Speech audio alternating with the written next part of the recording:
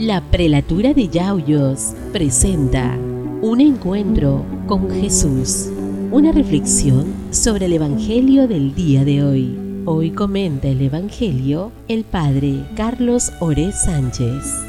Queridos hermanos, en este día jueves celebramos la memoria de San Juan Bautista y nos ayuda mucho a pensar cómo San Juan Bautista lo recordamos tanto el día de su nacimiento como el día de su martirio, como decimos cristianamente, el día de su nacimiento para el cielo, ¿no?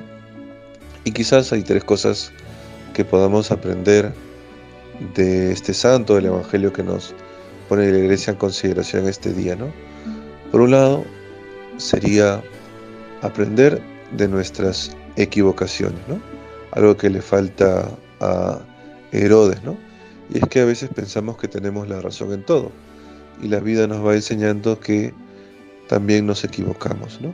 Por eso aprender a aceptar las correcciones que nos hacen las personas que están más cerca de Dios. Después otra cosa sería aprender de las humillaciones que nos hacen otras personas.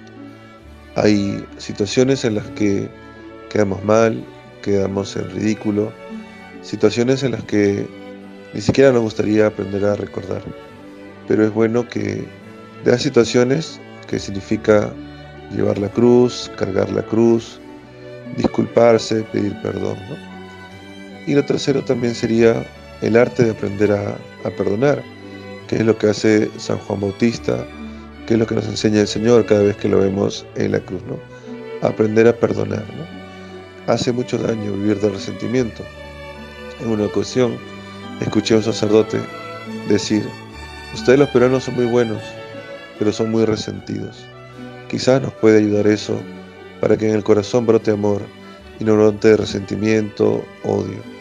Que tu corazón sea una fuente de amor como la de Cristo. Esto fue un encuentro con Jesús. Mañana nos volvemos a encontrar. Dios te bendiga.